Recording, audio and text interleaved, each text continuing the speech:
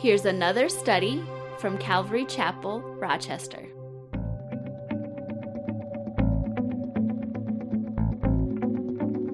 All right. Hey, Genesis chapter 16, and I'm going to start reading from verse 1.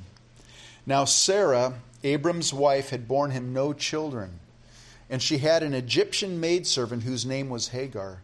So Sarah said to Abram, "See now, the Lord has restrained me from bearing children. Please go in to my maid. Perhaps I shall obtain children by her." And Abram heeded the voice of Sarai. Then Sarai, Abram's wife, took Hagar, her maid, the Egyptian, and gave her to her husband Abram to be his wife. After Abram had dwelt 10 years in the land of Canaan. Sometimes I'm not a big football guy, but a lot of you guys like watching football, and isn't it fun to like quarterback from your recliner? You're like, man, that guy should have done this or whatever. We have the luxury this morning of looking at this chapter in the story of Abram and Sarai's life and doing some armchair quarterbacking. Well, he should have done that. He should have done. We have that luxury. But this morning, what I want to do, just taking a look at this scripture, is I want us to put ourselves in their sandals. Okay, we're going to walk a mile in their sandals this morning, and just kind of like maybe we can grasp something or understand something about our lives and the situations we face. According to verse 3 there, it says that the story that we're reading this morning took place after Abram and Sarah had been in the land of promise for 10 years. 10 years. That's a long time to be waiting for a child. Abram was 75 years old when he left Haran to go to Canaan. 10 years have elapsed. He's now 85 years old. We know from scriptures that Sarai was 10 years younger than Abram, which means that she was 75 years old. And they've been in this land of promise. God has said, "I'm going to make you a great nation." He's mentioned their descendants in a lot of different places, and they still have no child. I mean, what would you do in that situation? Put yourself into their shoes. It's actually been longer than 10 years that they had the promise, because the Bible tells us even before they were in Haran, when Abram was in Mesopotamia, God had already spoke to Abram and said, "I'm going to make a nation out of you." God had already promised it. So however long they were in Haran, we don't really know, but it was longer than 10 years that they had this promise of children, and yet they don't have any children, right? When they came back into Canaan, remember they took that detour into Egypt for a while. Once they came back into Canaan, God once more spoke to Abram, and he elaborated on his promise. At that point, he's like, "Look around, this land you're standing on, this is what I'm going to give to your descendants." Last week we were in chapter 15, and as we get to chapter 15, God made a covenant with Abram. And he said, and he reveals even more about his descendants. He said they'd be strangers in a foreign land. Well, we know that was to be Egypt. They'd be there for about 400 years, which is what happened. The Lord said in the 4th generation they would return to the land of promise. So, think about it now. Let's put ourselves in God. I don't know if God wears sandals, but let's put ourselves and look at how God views this. You know what the Scripture tells us? As God gave these promises, it was a done deal. It wasn't like, well, this might happen. It's a done deal. Listen to this. Isaiah 46, verse 9 and 10. "Remember the former things of old, for I am God, and there is no other. I am God, and there's none like me, declaring the end from the beginning, and from ancient times things that are not yet done, saying, my counsel shall stand, and I will do all my pleasure." So God's given this promise. 10 years is nothing to the Lord, right? 1,000 years is nothing to the Lord. It's like a day to him. And so as far as God's concerned, it's a done deal. But from Sarah's point of view, now we're going to take a look at Sarah. Hey, it's been over 10 years. I'm not getting any younger, and we still have no child. And you know what Sarai, I call her Sarai because I don't know if that's the right way to pronounce it, but at this point, she's Sarai. She mistook not now for no. Have you ever done that when God's told you something and his answer is not now? And it's like, oh, God's not going to do it. And so we mistake not now for no. And so what did she do? Look at verse 2. Sarah said to Abram, "See now, the Lord has restrained me from bearing children. Please go into my maid. Perhaps I shall obtain children by her." When we read this, it's like, whoa, that's bizarre. That's gross. That's like, what? How can this be in the Bible? But you know what? This was culturally a normal thing in that culture at that time. Apparently, it was a normal thing. And so it wasn't that bizarre to them. For us, it's like, that's really bizarre. But then we're told that Abram heeded the voice of Sarah. Now we get to do some armchair quarterbacking. What should Abram have considered before heeding the voice of Sarai? Back in chapter 15, when God was elaborating on his promises to Abram and Sarai, in verse 4 of chapter 15, remember Abram said, "Hey, what are you going to give me, Lord? I don't have any descendants, and all my stuff's going to go to this Eliezer of Damascus, this guy that was born in my house. He's a good servant and everything, but he's not my relative. He's not my son. It's all going to go to him. What are you going to give me?" And the Lord says in verse 4 of chapter 15, "One who will come from your own body shall be your heir." From your own body. Now, in the King James Version, it's from your own bowels, and it means basically from you. In the Hebrew, by the way, that word can also be translated womb. Now, we know that Abram didn't have a womb, right? If you know your biology, you know that Abram could not have and would not have physically born a child. But what God is promising is that Abram's heir would be a blood descendant of his. It would be one of his natural children. Here's another thing that Abram maybe should have considered. Back in the Garden of Eden, when God had instituted marriage for the very first time, God had told Adam that husband and wife become one flesh when they marry. So when God says, hey, one's going to come from your own body, he means from your flesh, right? Eve was his flesh. They were one flesh. So he should have considered that the Lord would fulfill his promise through Abram's wife, Sarai. There's another thing Abram should have considered. Remember when they took that detour, they left Canaan? There was a famine in the land, and so, Abram had all these people to feed, and there was just, what do? You have all the cattle, all the animals, you got, everything that he's responsible for all that. So he goes, well, let's go down to Egypt. They got food. So they go down to Egypt, and they're down there, and as he's going down there, remember, he got fearful because he either had heard about what the pharaohs did in Egypt, or he just knew about it, that if they saw a woman that they liked, they would take him and they would kill the husband, basically, and take the wife. So he's like, hey, if we get down there, tell them you're my sister because, it saved my life. Tell them you're my sister. And they do that, and lo and behold, Pharaoh takes Sarai as his wife. And he thinks that Abram is Sarai's brother. So he wants to treat his future brother-in-law pretty good, so he starts giving him all kinds of stuff. But what Abram should have considered at the end of that story, God had prevented Pharaoh from defiling Sarah for a reason. There must have been a reason behind it. There must have been a reason. He should have considered that. But again, they're in the land of promise. It's been over 10 years, and they still have no child.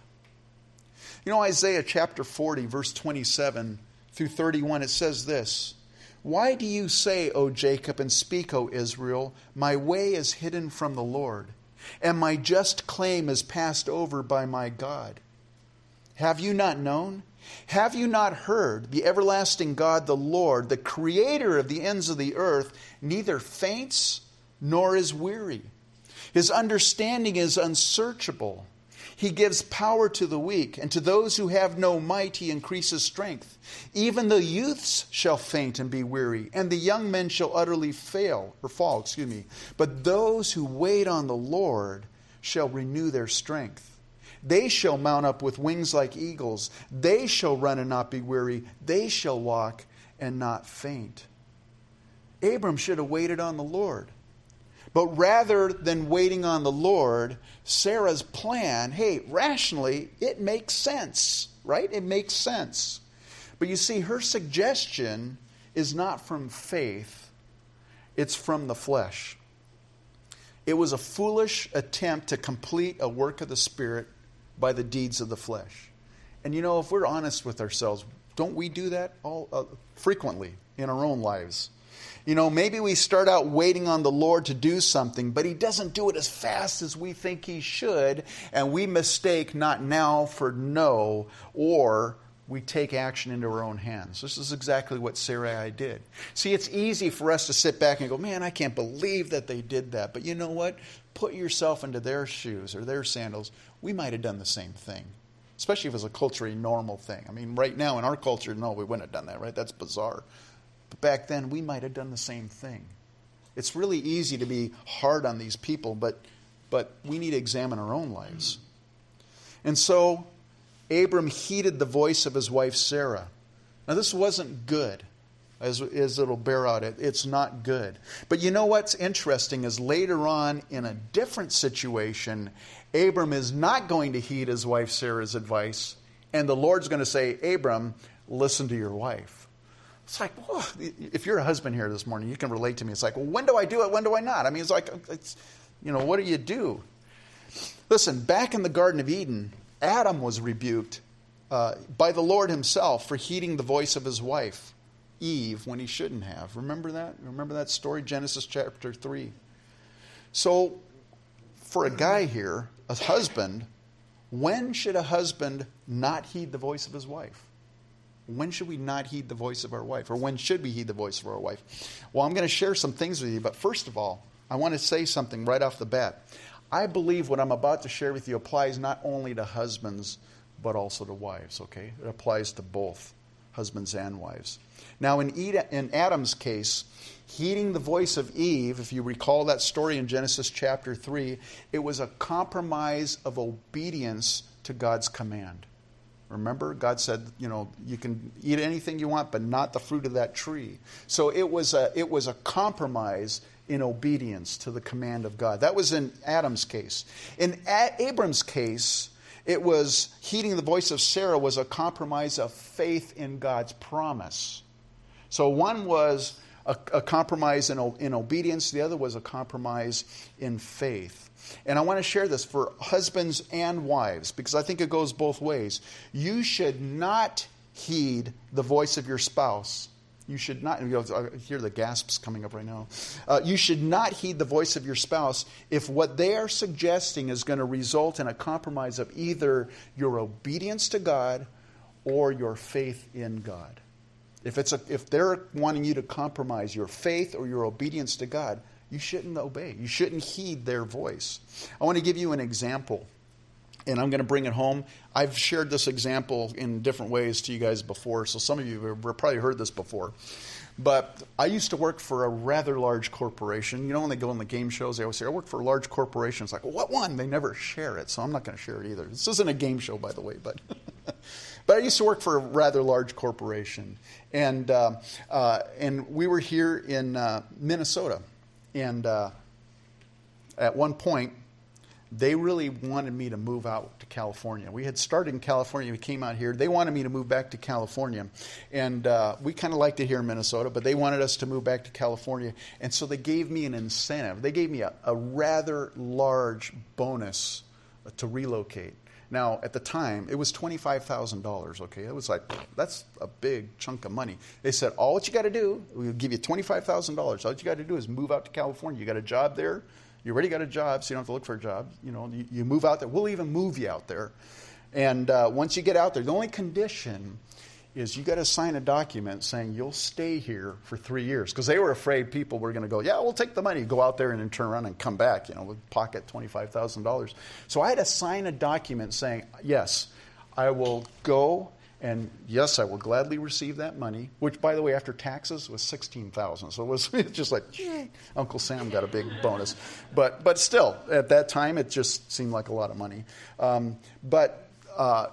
I had to sign a document saying I'll stay there for 3 years.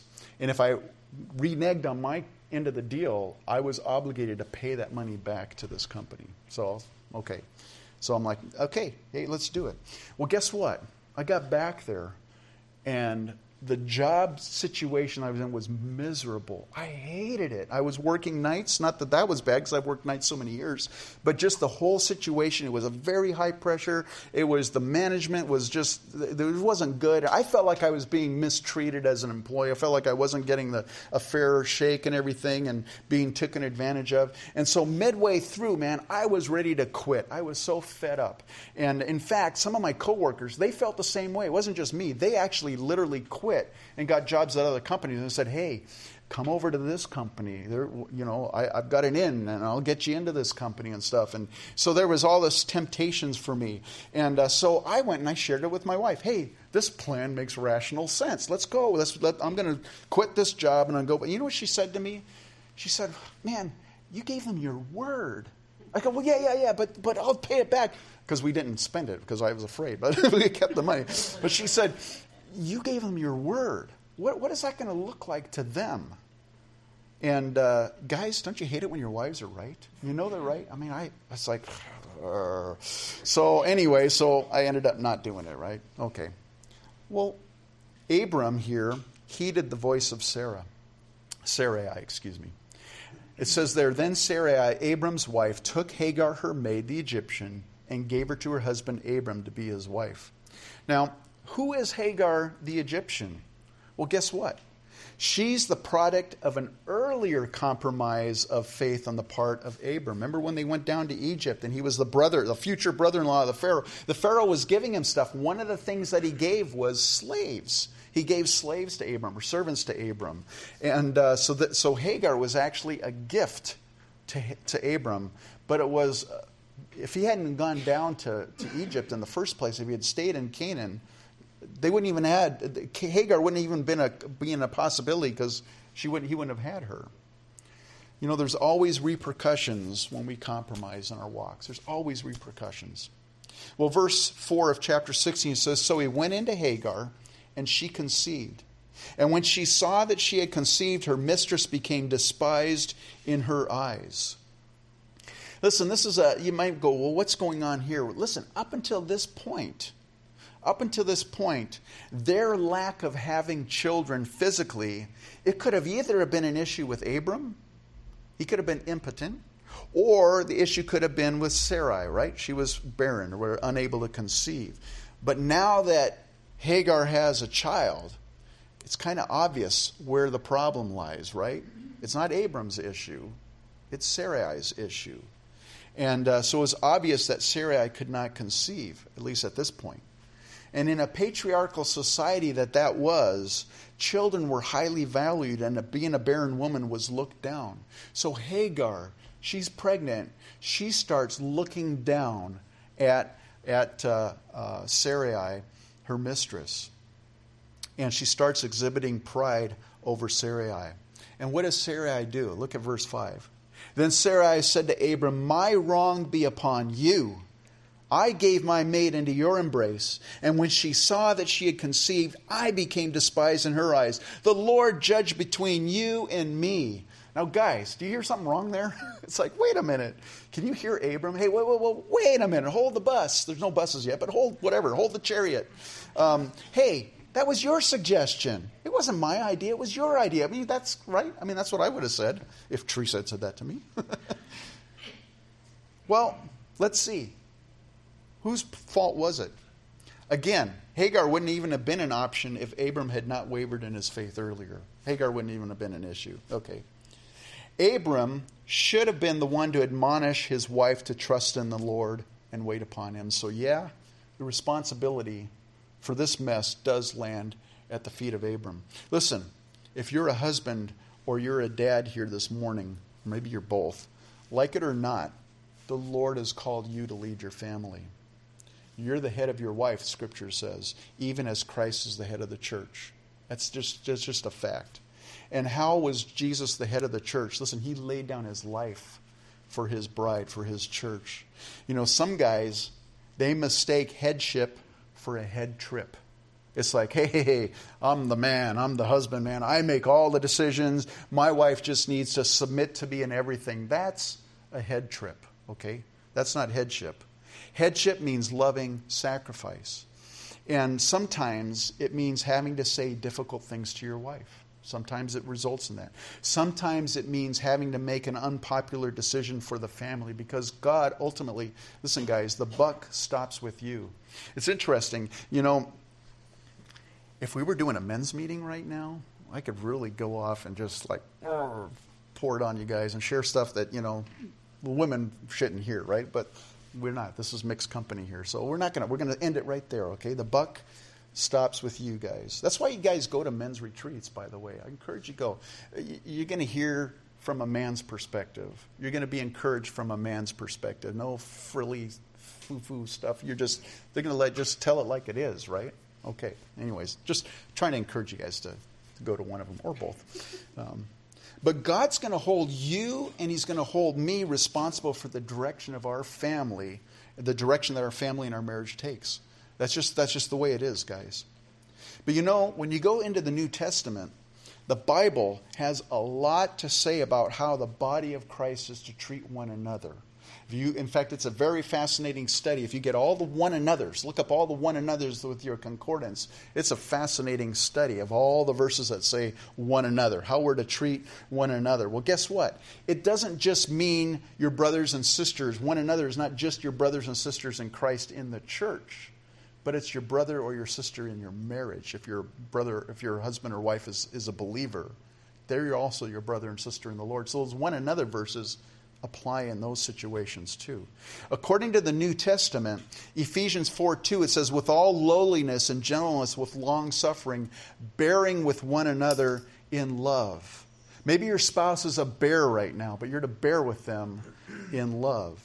Ephesians 4:25, therefore putting away lying, let each one of you speak truth with his neighbor, for we are members of one another. Okay, speaking truth to one another. Ephesians 5:21, submitting to one another in the fear of God. Colossians 3:13, bearing with one another and forgiving one another if anyone has a complaint against another, even as Christ forgave you, so you also must do. Again, that applies in a marriage. Hebrews 3:13, but exhort one another daily while it is still called today, lest any of you be hardened through the deceitfulness of sin. Your spouse may be deceived in their sin, and you're called to exhort them. Hebrews 10:24, let us consider one another in order to stir up love and good works.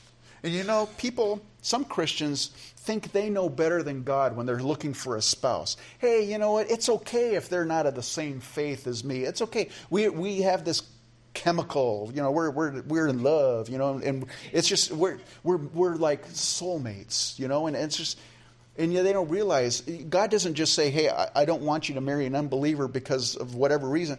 There's benefits, there's blessings in being married to another believer because they can encourage you, they can speak the truth, they can stir you up to good works. An unbeliever won't do that. So it's very important. God knows what He's talking about when He says, hey, don't be unequally yoked. For those of you that aren't married here, younger people, man, take heart that. Please take heart that. Because you'll save yourself a lot of misery. You can speak to people here that have been married that know that situation. You can save yourself a lot of misery if you start out with God's will by marrying someone who's a believer, just like you are. Listen, Ecclesians. It's a new book of the Bible I just came up. Yeah, would you turn your Bibles to Ecclesians chapter 16? No, Ecclesiastes chapter 4, verses 9 and 10 says this. Two are better than one because they have a good reward for their labor. For if they fall, one will lift up his companion. But woe to him who is alone when he falls, for he has no one to help him up. Listen, there's going to be times in your life, in the life of your marriage, where one spouse is going to be a little stronger or walking a little closer with the Lord or whatever, and the other one maybe is stumbling or whatever, and that you guys have that blessing, that ability. One spouse may need to exhort, admonish, or encourage the other in their walk. That's why two are better than one. It's a blessing. Well, Abram failed to do that in this situation. He failed to encourage his wife or admonish his wife or speak the truth or whatever. And so, in reality, yes, he does shoulder the blame in this situation. Verse 6. So Abram said to Sarai, indeed, your maid is in your hand. Do to her as you please. And when Sarai dealt harshly with her, she fled from her presence. And so here Sarai, she purposely made Hagar's life miserable to the point that Hagar flees from their presence. Verse 7. Now the angel of the Lord found her by a spring of water in the wilderness, by the spring on the way to Shur. Listen, when you read in the Old Testament, it says the angel of the Lord. It's always a pre-incarnate appearance of the second person of the Trinity, the Son of God, which is Jesus Christ. This was the Lord himself appearing, and it wasn't the Father appearing. Why? Because John 1:18 says, no one has seen God at any time. The only begotten Son who is in the bosom of the Father, he has declared him. So if you put all these scriptures together, it was Jesus Christ, a pre-incarnate, the Son of God, appearing to Hagar here in the wilderness. Verse 8. And he said, Hagar, Sarai's maid, where have you come from and where are you going? She said, I am fleeing from the presence of my mistress, Sarai. You know what's fascinating when I look at that? It's interesting. The Lord calls her by her name, Sarai, Hagar's maid. It's like, why are you saying, where am I going, where I'm coming from? You know who I am. You know where I came from. I'm Sarai's maid. What's the Lord doing here? See, the Lord knows who she is. The Lord knows where she is coming from and where she's going. Hagar had despised Sarah, her mistress, right? She had elevated herself above Sarai because Sarai was the problem. Sarai wasn't having children, and Hagar was able to. So she, in pride, was looking down on Sarai. And so by the Lord saying, Hagar, Sarai's maid, the Lord is reminding Hagar of her place. Hey, she is Sarai's maid. And although it didn't feel like it to Hagar at the time, being the mother of Abram's son meant that indirectly she was blessed because of Abram. There was an indirect blessing upon her life because of Abram. And it wasn't right necessarily that, in fact, it probably wasn't right that Sarah was mistreating Hagar. But listen, Hagar was running from a place of blessing to her homeland in Egypt. You might say, well, wait, but she was being mistreated. She's going back to Egypt, man, back to her home. I mean, she's getting out of a difficult situation. Listen, she was a slave in Egypt. She was a slave in Egypt to Pharaoh. And so she would probably return, not as a free woman, but she'd probably return back into slavery. And this time she'd be under the hands of godless men instead of Abram, who was a God-fearing man. So she's actually going from what she thinks is a worse situation, she's going into a worse one. So the Lord is reminding her of where she came from and where she was heading into. And the Holy Spirit sometimes does that for you and I as well. Hey, where did you just come from? Think back to where you were. Do you see where you're going? Do you see where you're heading? The Holy Spirit does that sometimes. And so Hagar says to the angel of the Lord, I am fleeing from the presence of my mistress Sarai. Verse 9. The angel of the Lord said to her, return to your mistress and submit yourself under her hand. Then the angel of the Lord said to her, I will multiply your descendants exceedingly, so that they shall not be counted for multitude. And the angel of the Lord said to her, behold, you are with child, and you shall bear a son. You shall call his name Ishmael, because the Lord has heard your affliction. He shall be a wild man. His hand shall be against every man, and every man's hand against him. And he shall dwell in the presence of all his brethren. What was the word of the Lord to Hagar? Return to your mistress and submit yourself under her hand. He didn't say anything about the harshness. He said just return and submit to her. When things get tough for you and for me, you know what the inclination of our flesh is? Well, we know what the inclination of our flesh is. It's to flee. We want to get out from underneath that affliction. We want to escape out from under that affliction. That example that I shared with you, things were tough in my job at one point, and I wanted to flee. And the Lord, through my wife, reminded me who I was, where I came from. Hey, you're a man of your word. Hey, you're a man who trusts in the Lord even in the middle of a difficult situation. And I had forgot that. I didn't want to think about that. But that was a reminder to me. Hey, who are you? Where have you come from? Where are you heading? What's your reputation going to be if you flake out? She didn't say it in that many words, but that was what she meant. That was the message to me. And so the Lord's message through her to me was, hey, submit to your employer. Yeah, maybe they're mistreating you. Maybe they're, but submit under their hand.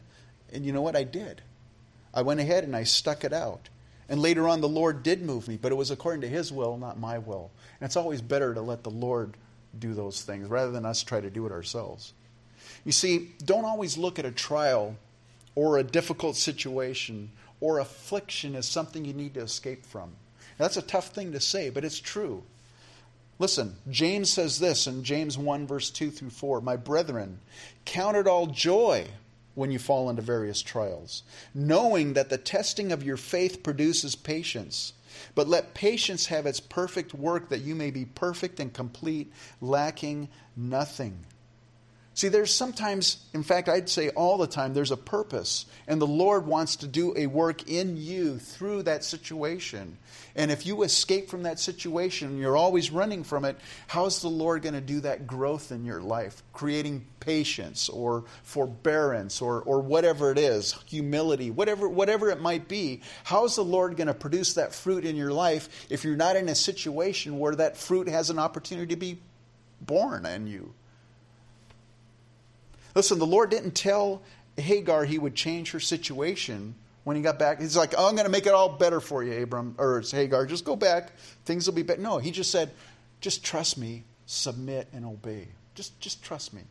And so here it says, the angel of the Lord said to her, I will multiply your descendants exceedingly so that they shall not be counted for multitude. And the angel of the Lord said to her, behold, you are with child, and you shall bear a son. You shall call his name Ishmael, because the Lord has heard your affliction. He shall be a wild man. His hand shall be against every man, and every man's hand against him. And he shall dwell in the presence of all his brethren.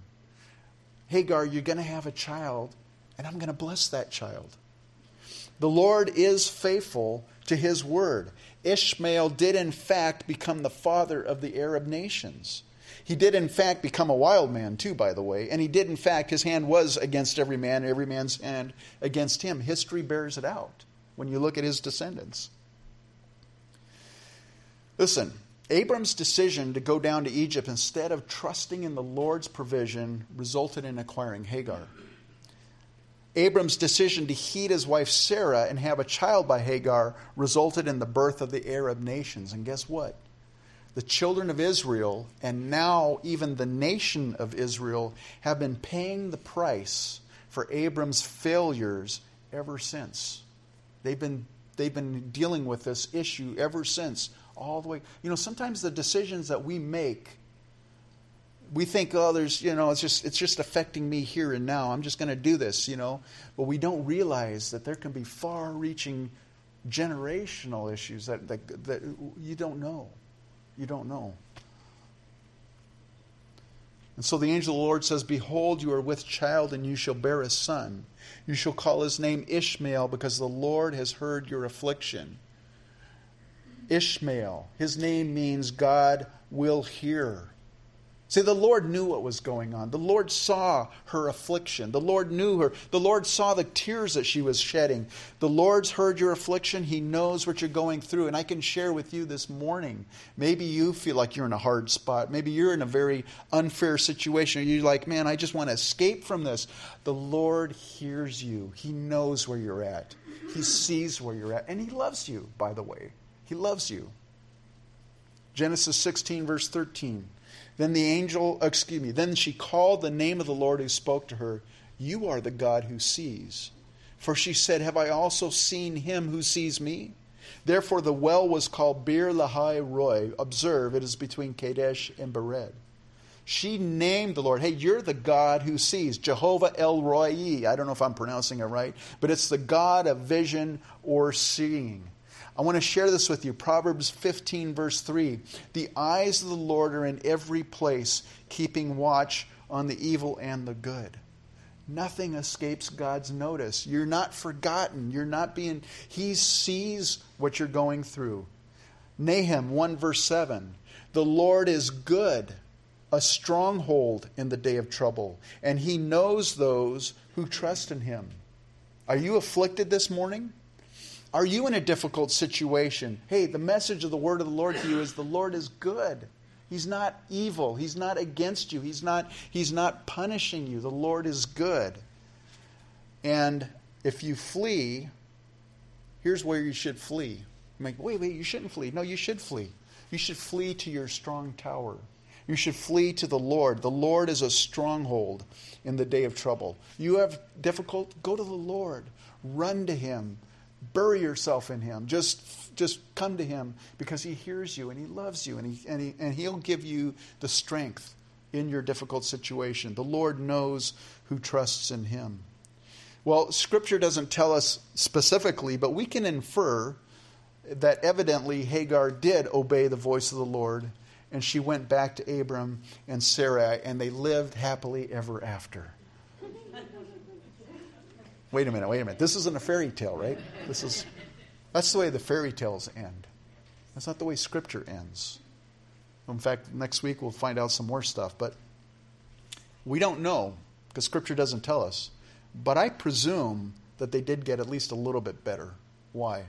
Well, Hagar evidently did relate the Lord's meeting with her to Abram and Sarah. Why? Because verse 15 and 16. So Hagar bore Abram a son, and Abram named his son whom Hagar bore Ishmael.